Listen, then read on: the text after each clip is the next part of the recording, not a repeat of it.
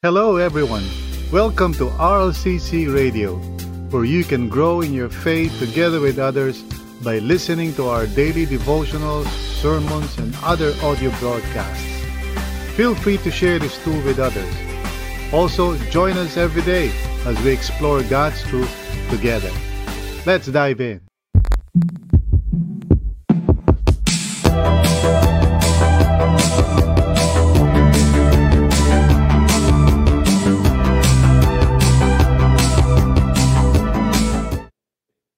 We thank the Lord for today, for the opportunity to come together from different parts of the world for one purpose, and that is to draw near to God, to listen to His Word, and to allow God to speak to us.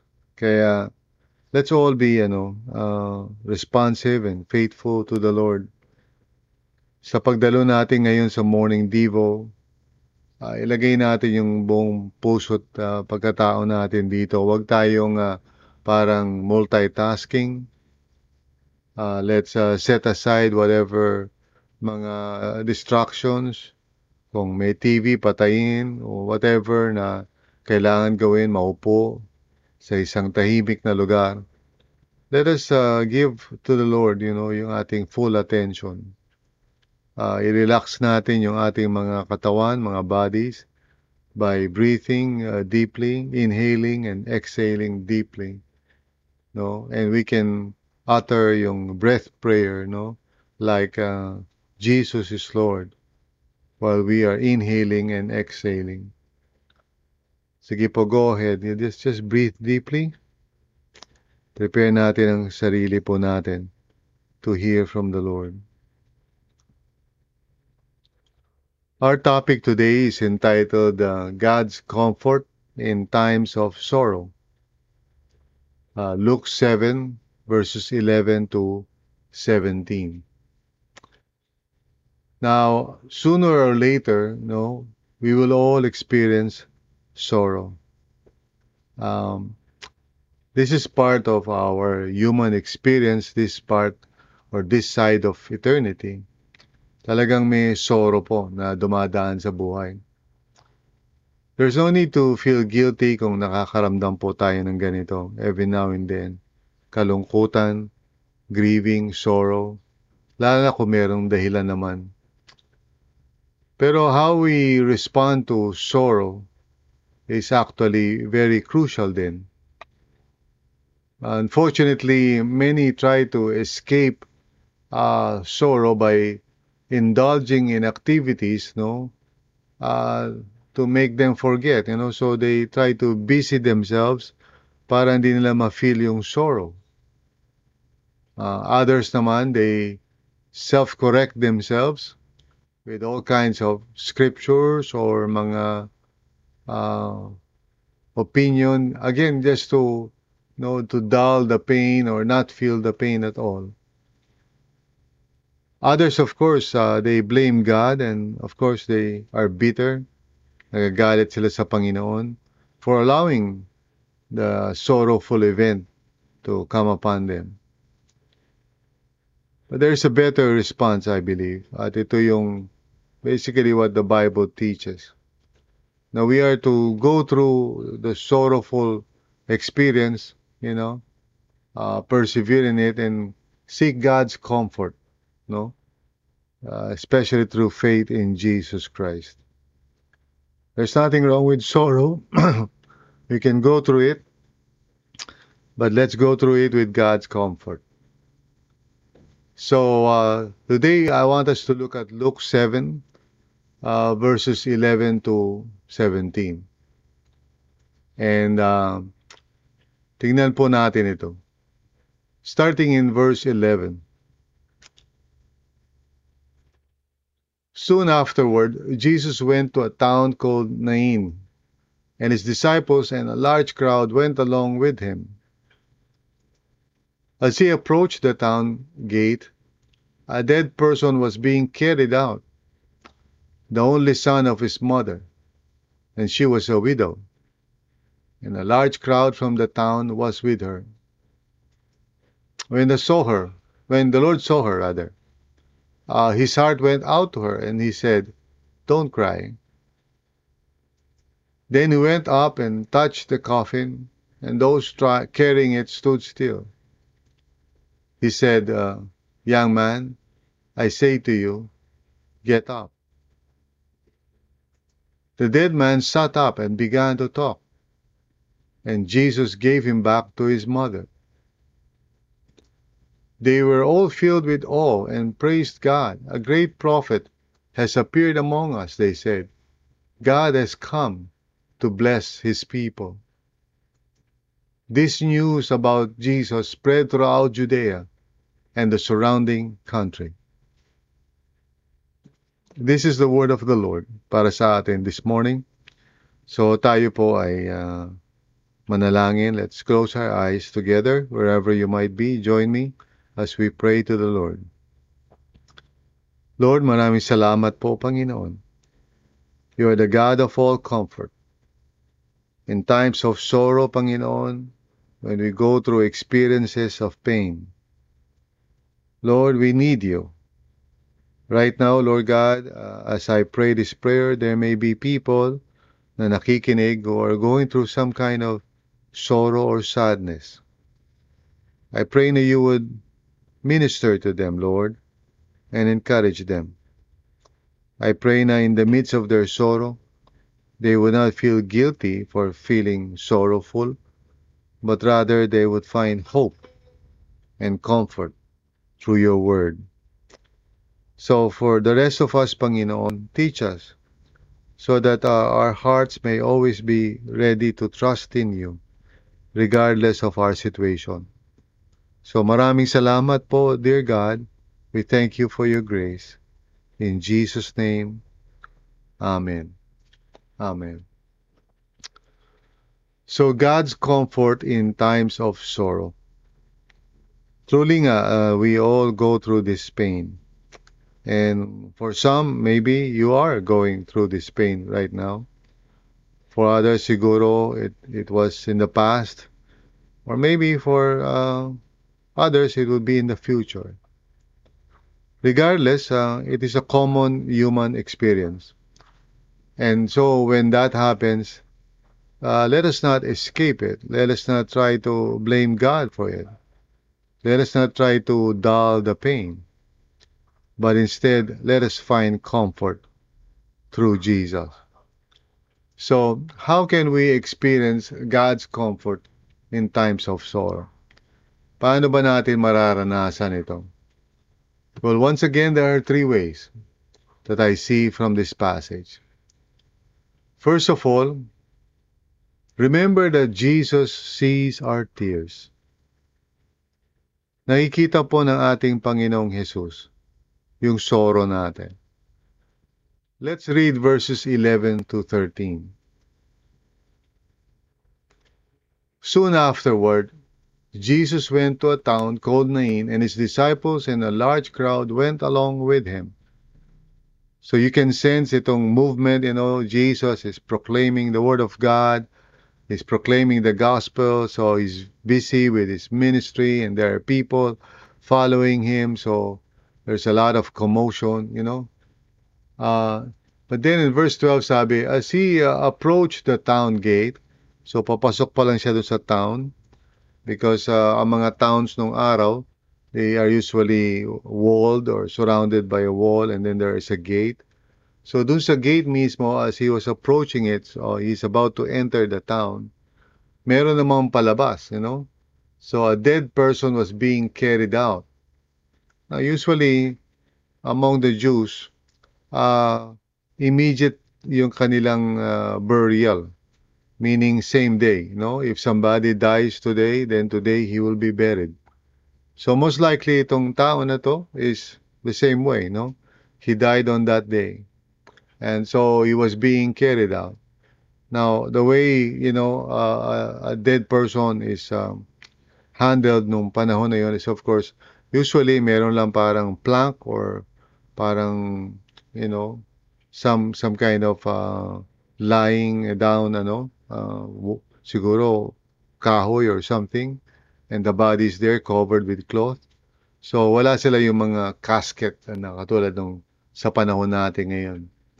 So, a dead person was being carried out, the only son of his mother. So, this is the detail na binibigay sa atin. Hindi lang sa patay itong taong ito, but he is the only son of his mother. Now, of course, yung statement na yun indicates na how important this person is to the mother. Kasi he's the only son, no? And then also sabi, and she was a widow. So aside from the fact na iisa lang yung anak niya, widow pa siya. So this pictures for us, a situation na talagang nakakalungkot.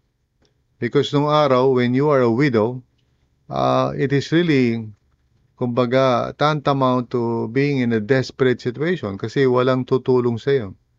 At kung wala ka pang anak, then lalo na yung situation mo is talagang nakakalungkot.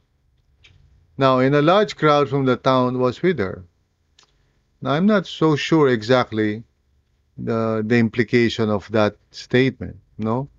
Either kilala siya or kilala yung namatay, no? Or maybe just a description of those mourners kasi nung araw may mga professional mourners. Now, anyway, ang importante I think is verse 13. Sabi, when the Lord saw her, his heart went out to her, and he said, don't cry. Narinig ko madalas, sinasabi nga ng mga preachers, no, na ang shortest verse daw sa Bible is yung Jesus wept. Well, here's another short verse. So, hindi naman pala totoo na that is the shortest verse. Kasi here we find another short statement from Jesus. Don't cry. Now, it doesn't mean Jesus doesn't want this person to go through the lament, or sorrow, or pain of losing a son. What he's about to do, of course, is he's about to minister to this woman, no? As we shall see. And yung kanyang statement na don't cry, no? Means nakita ni Jesus yung tears niya, yung iyak niya. And I hope that would give us comfort, no? Remember that Jesus sees our tears. Would you believe that? No? The Lord knows when you are in sorrow and pain. Now, He Himself, our Lord Jesus, went through the most sorrowful and painful experience of all. At yan ay walang iba kundi yung crucifixion. You can imagine, yung pain of that particular experience. And I'm sure ganun din yung kanyang mother, no? Who saw all of it. And so, sabi sa Bible, referring to the Messiah, that He is familiar with sorrow. He is a man of sorrow. Jesus knows how to empathize. He understands yung sorrow. He understands yung pain. And in this particular case, we are told na Jesus saw, no? He saw her, and his heart went out to her. And he said, don't cry. One of the things that I love to watch minsan whenever nagre-relax lang ako is yung yung mga series na yung Got Talent, about America Got Talent or Britain Got Talent or something like that. And the reason bakit ko pinanonood yun is I'm always touched whenever merong mag-audition na someone na parang feeling mo na hindi niya kaya or minsan bingis siya or kaya meron siyang incapacity or something. And then, pagkatapos ng performance niya, that person will receive the golden buzzer. That really touches my heart all the time. Every time nakakita ko niya, naiiyak ako palagi. But here, nakita ko si Jesus na yung compassion niya for this woman was really something na talagang a revelation para sa atin. Remember, Jesus said, if you have seen me, you have seen the Father. So everything that Jesus does and says is consistent with the character of God Himself. Kaya we can be comforted, no, with the assurance na since Jesus really is compassionate, no, toward those who suffer, we can also say that God is compassionate. So I hope now we can find comfort in remembering this, that Jesus sees our tears. Moreover, remember that Jesus knows our needs. Alam niya yung ating pangangailangan, you know. Samahan niyo akong muli doon sa verse 14 to 15 and let's look at this idea. Sabi sa verse 14, then he went up and touched the coffin. Now, of course, for the Israelites, you know, touching a dead person or a coffin is tantamount to becoming unclean. And so therefore, hindi ka na makakapasok sa mga sacred places if you're unclean. But Jesus didn't mind. You know, hindi niya iniintindi yung ganung mga bagay. So he touched the coffin and those carrying it stood still. Siguro nagulat sila. And he said, young man, I say to you, get up. Now, can you imagine yung mga crowds of people listening to that, no? Either siguro matatawa ka or, you know, parang mabibewildered ka. Why is this person talking to a dead man, di ba? So, kinausap niya yung dead man at sabi niya, young man, which means bata pa ito, I say to you, get up. No, in the Old Testament, may mga incidents na kung saan nagkaroon din ng ganung parang resuscitation, you know, with the prophet Elijah and Elisha. Pero usually maraming mga ano pa yon, mga seremonya pa, maraming pang mga ginagawang mga bagay-bagay, no? Pero Jesus simply just issued the command. And this reminds us just before this story, yung encounter ni Jesus with, well, not really encounter, but, you know, yung story about the centurion na hindi naman talaga niya na-meet, no? Nagpadala lang ng mga representatives. Pero, you know, sinabi nitong centurion na to through his representatives na hindi na raw kinakailangan pumunta si Jesus sa bahay nila. Only say the word, no? And his servant will be healed. That's why dinescribe siya ni Jesus na a person of great faith. Now here we see, you know, once again, no, yung katotohanan that Jesus by his word, no, can bring about a miracle, you know, in a person's life. So sure enough, in verse 15, sabi ganyan, the dead man sat up and began to talk. Now, I don't know about you, but that could really scare everybody siguro na who are there, no? Bigla siyang tumayo, biglang nagsalita, no? So, imagine yourself being there, no? At makita mo yun.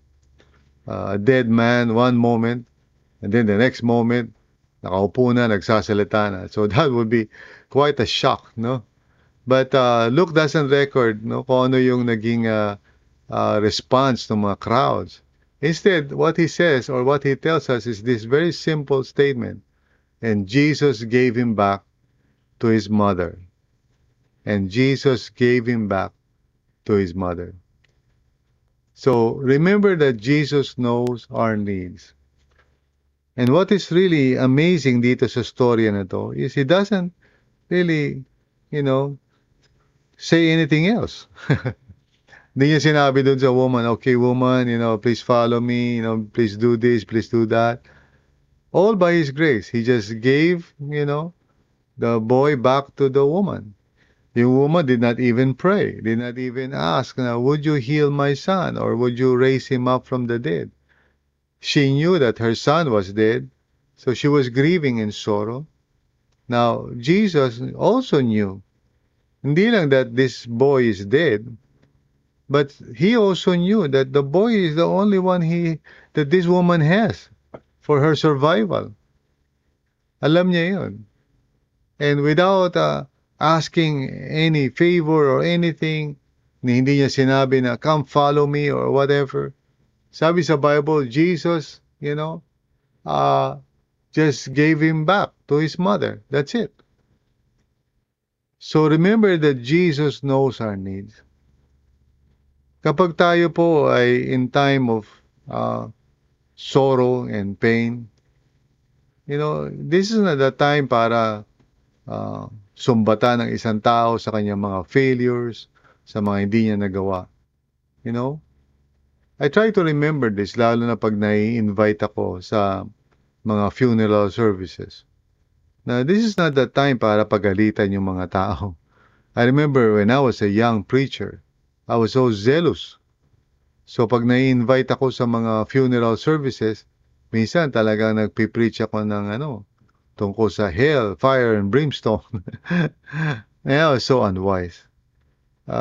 People were going through pain. People were experiencing sorrow and sadness. That is not the place para manumbat o pagalitan ng mga tao or i-challenge sila to attend a seminar or something like that. Like Jesus, we must learn how to minister to people who are in sorrow and pain. You know, they don't they don't need a scolding or mga theological discussion. Often what they need is just someone who would understand what they are going through. And if there's anyone who can truly understand what pain is and sorrow and all of that and what are our needs at the moment, it is no other than Jesus himself. So remember that Jesus knows our needs and he will provide for our needs according to his riches in glory. Now, it may not necessarily be na pag namatay ang ating kamag-anak o mahal sa buhay na he or she would come back to life. I'm not saying that. Of course, it is the Lord's decision if ever that happens. But I do believe na alam ni Lord yung tunay na mga needs natin when we are in sorrow and pain. And God will provide for that because He cares. And finally, remember that Jesus is God with us. I believe this is the most amazing truth that we need to just remember at all times. Jesus, is God in the flesh. He came so that we may know God and so that we may have a relationship with Him na hindi abstract, hindi cognitive, but really in the person of Jesus. Let's look at verses 16 to 17. Sabi sa verse 16, they were all filled with awe and praised God. A great prophet has appeared among us, they said. God has come to help His people. Now, I'm not sure kung talagang nauunawaan ng mga tao kung anong ibig sabihin ng kanilang mga sinasabi. But definitely for the readers of Luke, and based sa context na rin of what Jesus has been saying and doing, from the very beginning, I believe na yung mga readers would understand it to be this way, that indeed Jesus is God who is now with us, helping us in our sorrow and pain. Sabi sa verse 17, this news, which is the good news about Jesus, spread throughout Judea and the surrounding country. So, we must remember that Jesus is God with us. Let us not lose hope in times of pain and sorrow, kasi God is near. Jesus himself speaks a word to us to comfort us. So, in other words, in times of sorrow, dear brothers and sisters, remember Jesus. Jesus is who we need when we are going through pain. Sa panahon ng kalungkutan, alalahanin si Jesus. So this is the time, pag tayo ay nasa pain and sorrow, for us to go to Jesus and just pour out our heart and pain. He understands. We can share with Him yung sadness natin. In fact, this is very much, consistent with the scriptures. In the Bible, there are a lot of writings na ang category niya is lament. And lament simply means, an outpouring of sorrow and pain and trouble sa puso ng isang mananampalataya before God. You see, this is the theology of lament. It is part of God's will for us na if we are going through pain and sorrow, we should not escape it. We should not try to deaden the feeling, but go through it with God, through Jesus, and let His comfort, dwell in our hearts. He will be there for us. So, brothers and sisters, if any one of you are going through any kind of sorrowful experience, remember Jesus. And if you are not going through that right now, if ever you do go through it, would you remember Jesus? Jesus is our comforter. He is our helper. So, wag na po tayo mag-try na mag-escape, but rather let's go through the sorrow and the pain in the presence of Jesus Himself. Tayo po ay manalangin. Lord God, right now sa mga nakikinig ngayon na nag-go through ng sorrow or pain, Lord God, would you comfort them with your presence? Would you let them, Lord God, know in their heart of hearts na you will never leave them nor forsake them? Will you speak words, Lord God, of hope, even as they go through this sorrowful experience?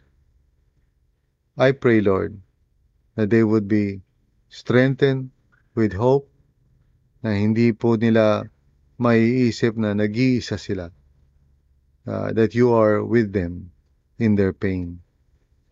Lord Jesus, speak words of comfort sa mga nagdurusa right now. And for those of us, Lord God, na maaaring hindi naman kami nag-go through doon, would you help us to be sensitive to anyone sa paligid namin who might be going through some kind of pain? Lord, use us as your instrument so that we may communicate comfort and hope sa mga tao. Tulungan niyo kami, Panginoon, na wag po kami magsalita ng mga sermon o anuman sa mga taong nag-grieve o nagsusoro. Instead, sometimes, Lord, help us to just be quiet and to just join the person in his or her sorrowful experience. Lord, salamat po for your word. I pray na this word will go out to others who may be going through pain and sorrow at this time. So salamat po, Panginoon. Thank you, Lord Jesus. We love you, we praise you, and we magnify you, Lord, for you are the Lord of all comfort. Thanks be to God. Amen and amen. Thank you for listening to this episode. We hope you were encouraged and edified to continue following the Lord and growing in your faith together with others. If this content helped you, consider sharing it with others. Also, if you would like to support this ministry, please visit solo.to/RLCCPHIL. That's solo.to/RLCCPHIL. See you again.